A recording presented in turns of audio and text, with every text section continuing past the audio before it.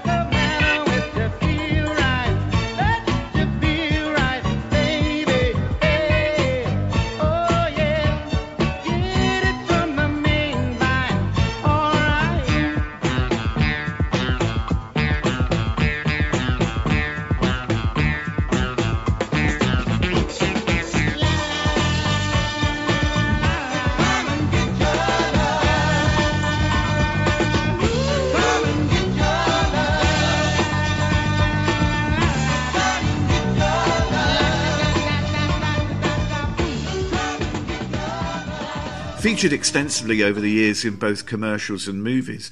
Written by the splendidly named Lolly Vegas. That's a great name. It's a great name, isn't it? From 1974, number 5 on the Billboard Hot 100, Redbone and Come and Get Your Love. That is super. That's a great tune. Welcome to the podcast from the Parish Counsel. It's episode 373. I'm Terence Dackham, and I think I may have misunderstood because I thought she was going to Baltimore to fight crime on the streets, just like McNulty and The Wire. But let's find out. It's Juliet Harris. Hello. Unfortunately, no, I did not do any sort of crime fighting whilst I was away, which is a bit of a pity, really, given that the bucolic village that I went to stay in, just the outskirts of Cambridge, which was very nice indeed. The week before we went, we were sort of researching what was going on in the local area, and unfortunately unfortunately, the only village shop, which was the co-op, had been ram raided, and so unfortunately the cash machine was out of order because somebody had tried to blow it up. So actually there was scope for crime fighting if I wanted to do it, but I decided I wouldn't on this occasion. That's where I got confused. I thought with that I thought you'd gone to Baltimore, the crime centre of the United States. In fact, instead I went to Fulbourn, which is apparently the crime centre of Cambridgeshire. Well, I've undertaken some research and I found out that the motto for the county of Cambridgeshire is "With one heart, let us be wise."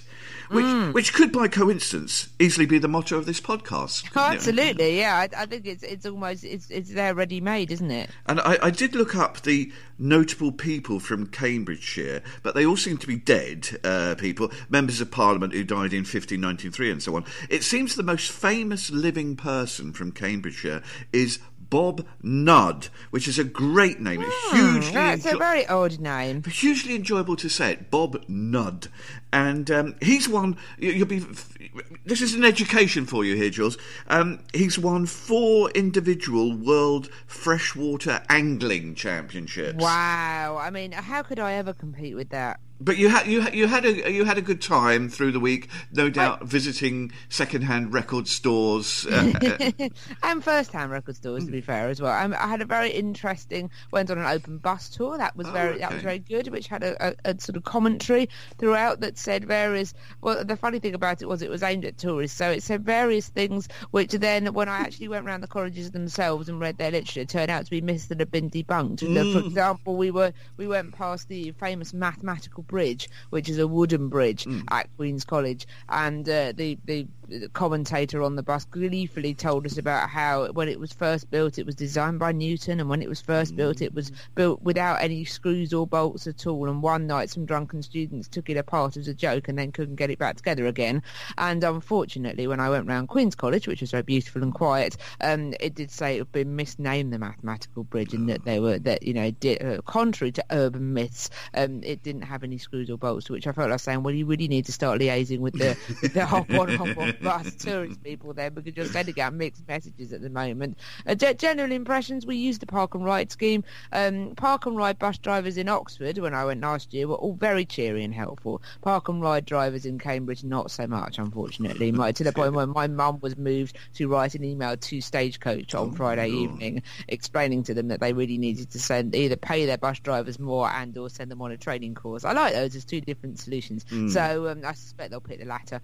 So that wasn't ideal, really. But no, Cambridge is a very, very nice city, more metropolitan than Oxford, I think. But it was. I had a lovely time going around. I would recommend, by the way, if you like real ales and craft beers and nice wines, there was a very nice shop called Thirsty that I went to, and the men there were very entertaining. When I turned up, there were boxes literally everywhere, and they said they were very sorry. They'd had 5 deliveries that morning, and could I help them by drinking some of it, which I was more than happy to oblige with. And my best mistake that I made of the whole holiday was dipping into a fridge, buying some nice looking cans of beer, and I thought, oh yes, that looks nice. And I thought, oh yes, these are the fruit beers, and I'll have one of those. That looks lovely, this cherry beer. Turned out I had in fact just bought a fizzy drink. Oh no. They didn't make it very clear. I did feel a bit shortchanged when I got home, and I couldn't find the alcohol. I thought, look up and see how strong this one is, and in the end it said this is a soft drink on the side, and I thought, that old saying, "Mama, don't let your babies grow up to be cowboys." Wine merchants, don't put your soft drinks in the same fridge as beer. Well, while you were living up in the wine cellars of Cambridge... Yes, whilst I was buying soft drinks at inflated prices in Cambridge. I had a lovely day at the cricket on the day that Alastair Cook got his 100 in his last innings for England. And great day to go. It was a great day to go. I really did pick for both you day. and for him, in fact. Yes, more for him, perhaps. Yeah. It may have had more impact on it. Initially, this may seem an odd comparison to draw, but it reminded me of when, in the nicest and kindest way, listeners have told me off for making fun of audiences enjoying bands I'm not so keen on when Glastonbury is shown on the TV. Because I can remember when I was very unfairly snarky about Radiohead, and I was rightly taken to task because just that I may not see the appeal, I shouldn't pour scorn on others' enjoyment, and perhaps more pertinently, sometimes you just have to be there to get the experience. And this was how it felt on Monday at the Oval. I felt, had to be there to feel you could actually feel the swell of emotion from the crowd who simply wanted to salute, well, England's greatest ever batsman as he played his last game for his country. And it was actually incredibly moving and affecting, and I think ever much more so than if one had just been watching it on TV, I think. But the one thing that struck me as someone who goes to both cricket and football, in fact I've been to both in the last week, it's hard not to notice the contrast between the behaviour of the two sets of fans, but only up until the tea interval at the cricket, because I notice quite often how by about 4 in the afternoon, those that have been drinking all day find their voices by the sort of post-tea session. Oh dear, yes. There wasn't any trouble at all at the cricket. It's just that some men, it's always men, become rather boorish and boisterously loud as they move on to their 10th plastic beaker of beer. It's just not too welcome, and football-style chanting and behaviour creeping ever deeper into cricket. But I guess I'm an old codger, but I just don't like that aspect of the last hour or two at cricket when people have had a few drinks. It sounds tedious, frankly. Now, I imagine, listening to us now, you've often wished you could find advice on how to steal a shark from an aquarium. Absolutely. Well, I mean, this is the one thing that we've neglected to cover during our time together on this podcast. Well, good news, everybody. Juliet will be able to help you right after this track from Waikiki.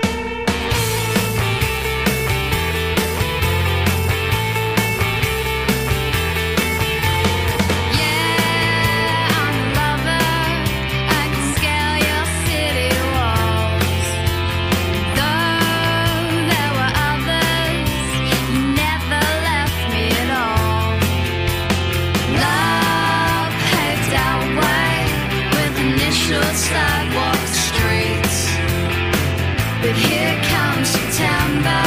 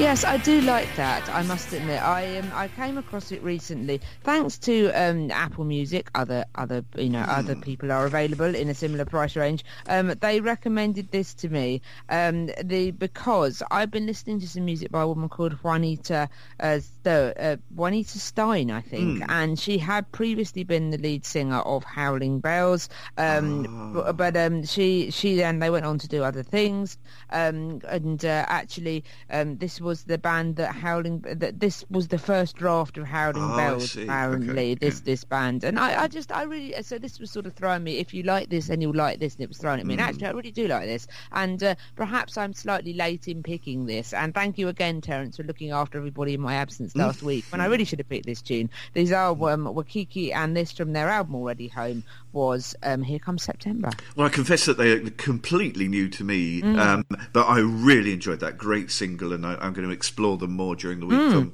Spotify. A couple of years ago, I found myself near Regent's Park in London on a bright sunny day, and I had a couple of hours to fill before I went to a meeting. And seeing the entrance to London Zoo almost opposite where I'd parked the car, I thought, that might be interesting, fill my couple of hours. Well, the truth is, I absolutely hated it. I found it quite distressing to see all the animals in these enclosures.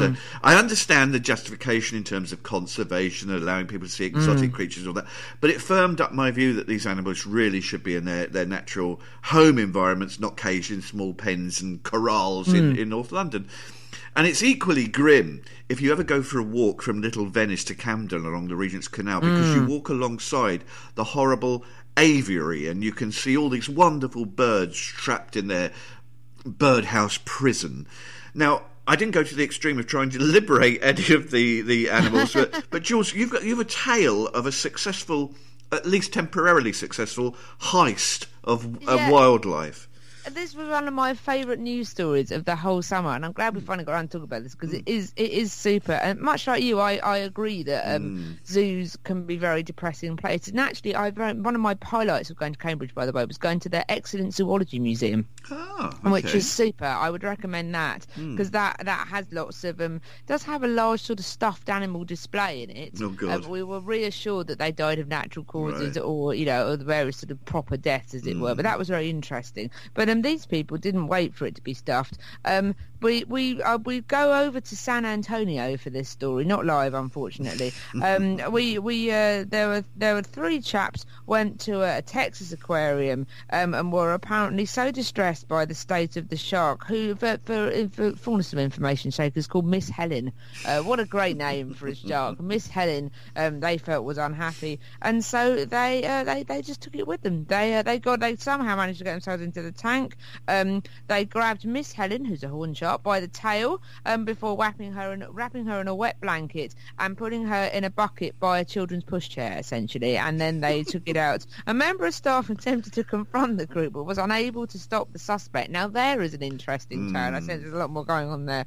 In the end, the public tipped them off what truck they used, and they were found. And I very much enjoyed the reaction of the local police chief, who really does sound like sort of the Chief Wiggum of real life. His officers at first thought it was Joseph Salvaggio said his officers at first thought it was a hoax. The US had been celebrating Shark Week that week, apparently. Right. So when we first got the haul, we thought it was some kind of hoax, being that it was Shark Week last week, but it turns out someone actually went inside the aquarium there in Leon Valley and stole a horn shark. It was 18 inches long. In the end, she was safely recovered and taken back to the aquarium. Apparently when they got to the garage in the house, they had sort of mocked up an aquarium in their garage. I mean, I cannot dislike these people. I think it's lovely. And apparently they had lots of different types of marine animals in their house as well, and he'd really done much sort of knew what he was doing. And when one of the people involved managed to get a sort of a right to reply. It's almost like points of view, except in a really kind of surreal way. There's been a follow-up article with the man who stole Miss Helen. Says a man who stole a shark in Pushchair says he is an activist, not a criminal. Without sounding like without sounding like Christine Keeler, well, he wouldn't he? I'm very much a fan of this man that stole the shark from the pushchair. From the fact that he stole it in a pushchair, I think, is particularly. His name's Anthony Shannon. Apparently, he says that he did so He told a San Antonio TV station, Kens, don't you wish you lived in San Antonio with Police Wiggum, the police chief, and this local TV station that's called Ken's, that he's an activist, not a criminal. He said he became concerned about aquarium conditions. This is the story that keeps on giving. And proposed as a salt distributor about a month ago to take water samples. This is like someone make a film with this. Surely someone's got to. I mean, it's like sort of the new 3 billboards, isn't it?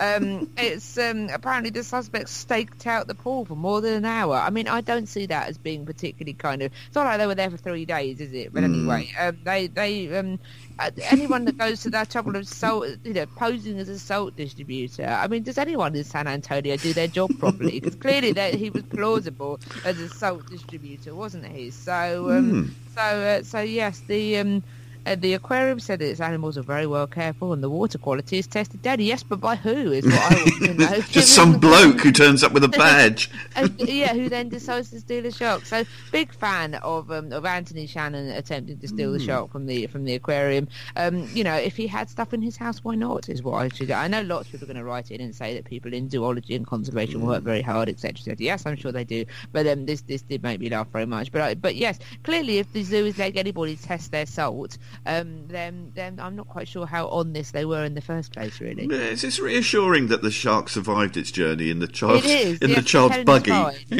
And its brief period of life, as you say, at the home of the bloke accused of nicking it. I am, as we know, very fond of America, but my experience of visiting a zoo in Wisconsin was even grimmer than my trip to London Zoo. Yeah. Animals like lions kept in tiny cage-like enclosures. Again, I found it very upsetting. I think just as we, as hopefully civilised people, we turn away from forcing animals to perform in circuses, I think the time may come when new generations see the captivity of animals in lands and conditions far removed from their natural habitat. People will see that as abhorrent, and the closure of zoos. I can't come soon enough. And zoos are a throwback, I think, to a time when people couldn't travel very easily, and before television and the internet. I mean, my view is if you want to see a tiger, save up all your money and go to India or China, or look up a wildlife show on the internet. It's easy.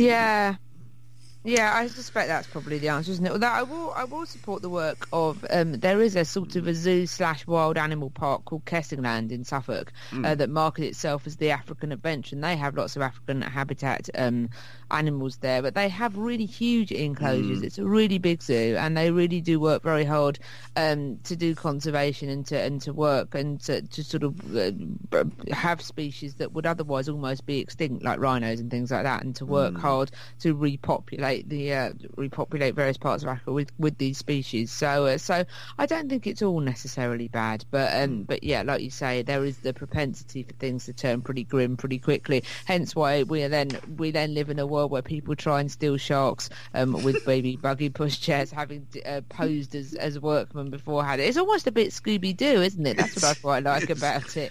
He would have got away with it if it hadn't been for those pesky zoo. Yes, absolutely. Musical shows where you have to sit tight in your seat.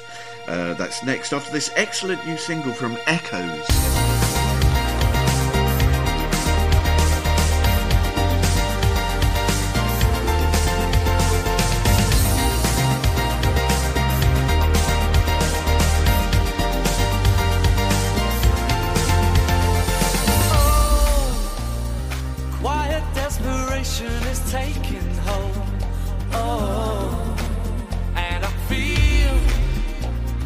Nothing in the world is like I was told.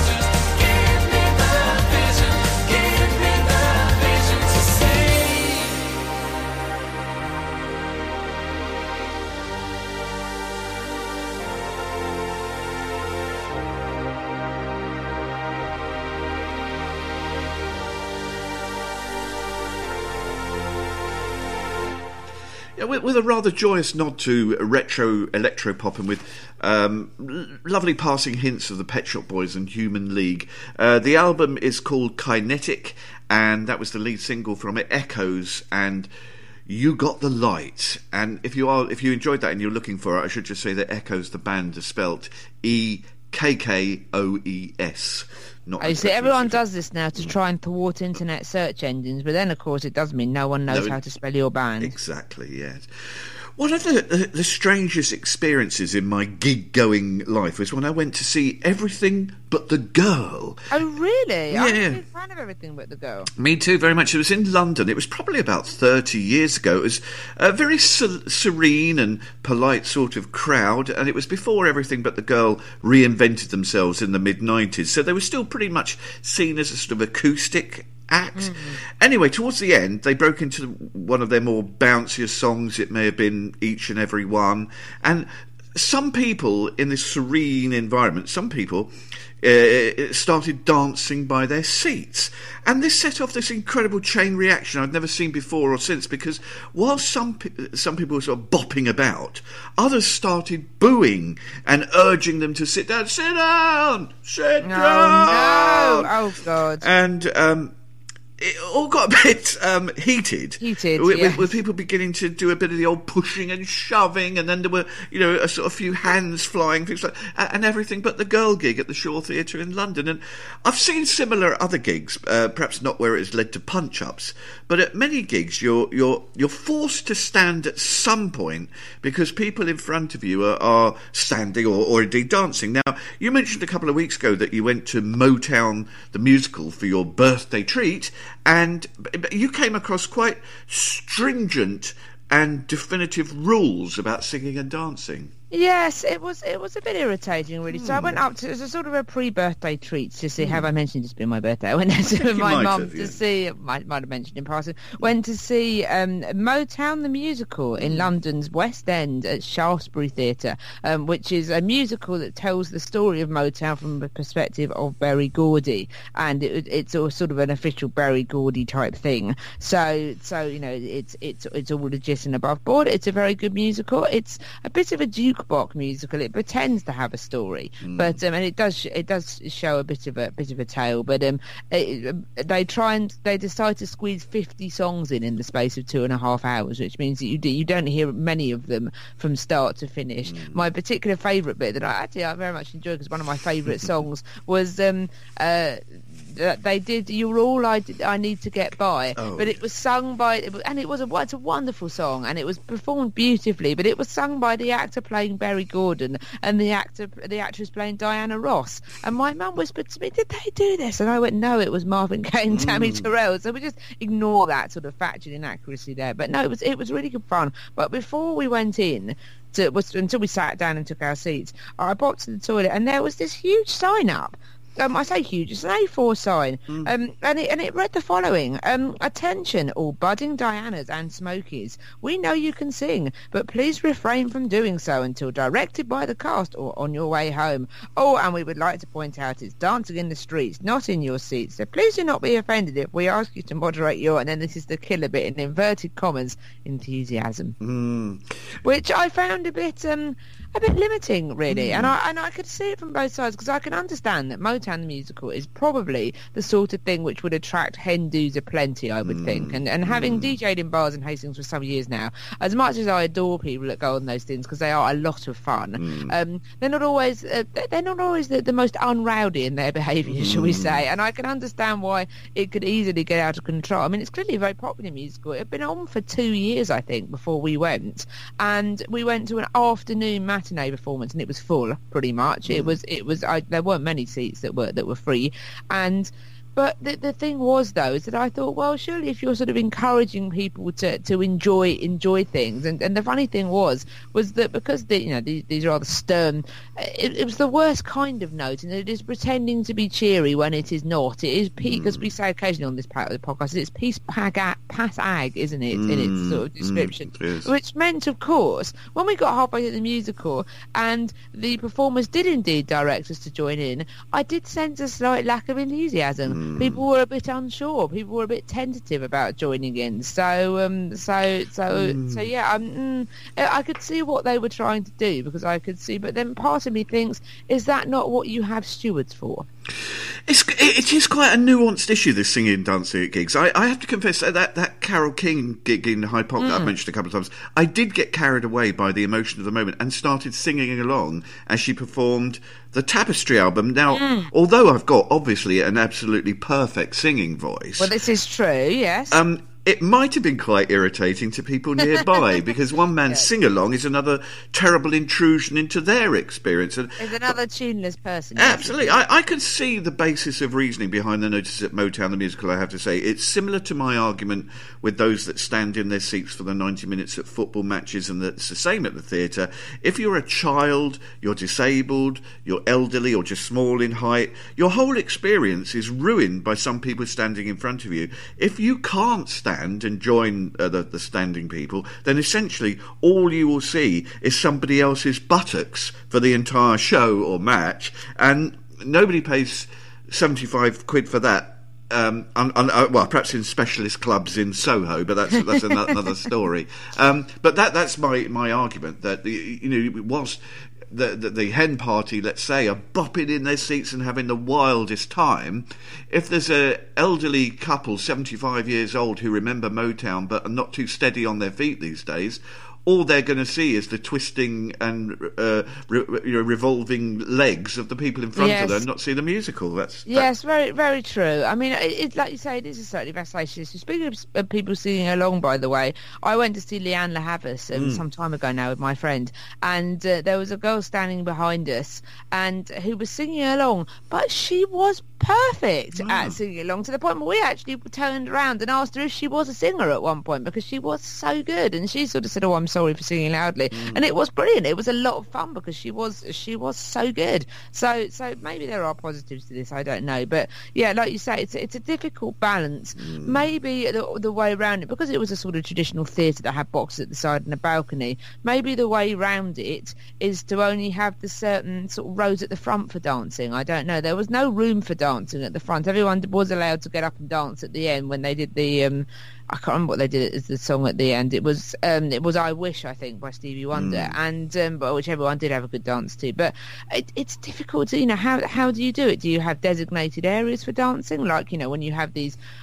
without sounding like a high court judge, mosh pits at gigs? Maybe that's the way around it. Yeah. Maybe to have designated area for dancing, and then people that want to sit down can. I think that's probably the answer. It's like the safe standing debate at football matches, the same thing. You need a designated area for people to do that. When you're not liberating sharks from aquariums this week, where might we find you, Juliet Lucy?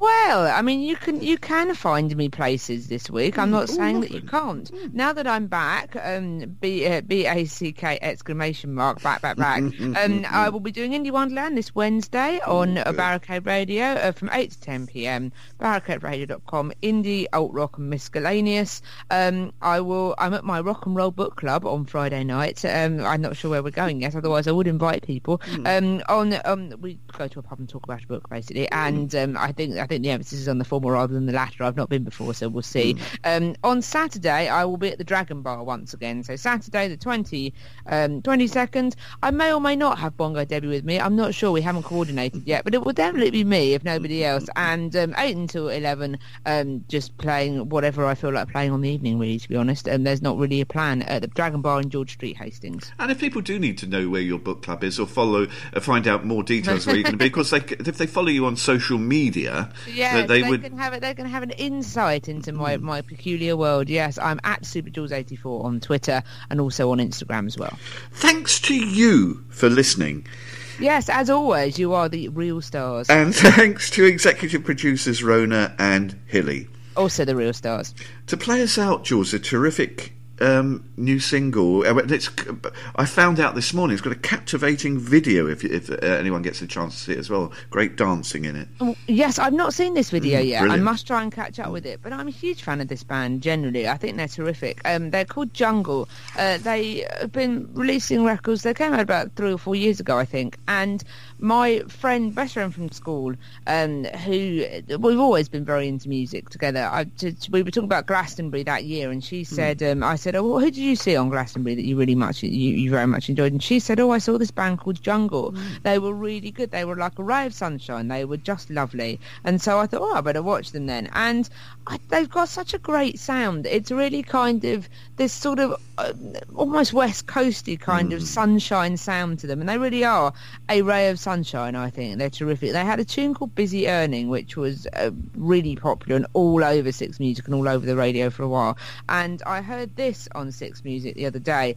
It's their new single, and I love this. I listened to it. It's one of those songs that I could easily listen to about 10 times in a row without stopping, because it's got such a lovely sound to it, and I love their use of falsetto vocals. They're just a great band, I think, and they're doing something that not many other bands seem to be doing at the moment, and that's always cause to praise in my view. So these are Jungle. These are Jungle, and this is Heavy California. One day she'll take the world from you.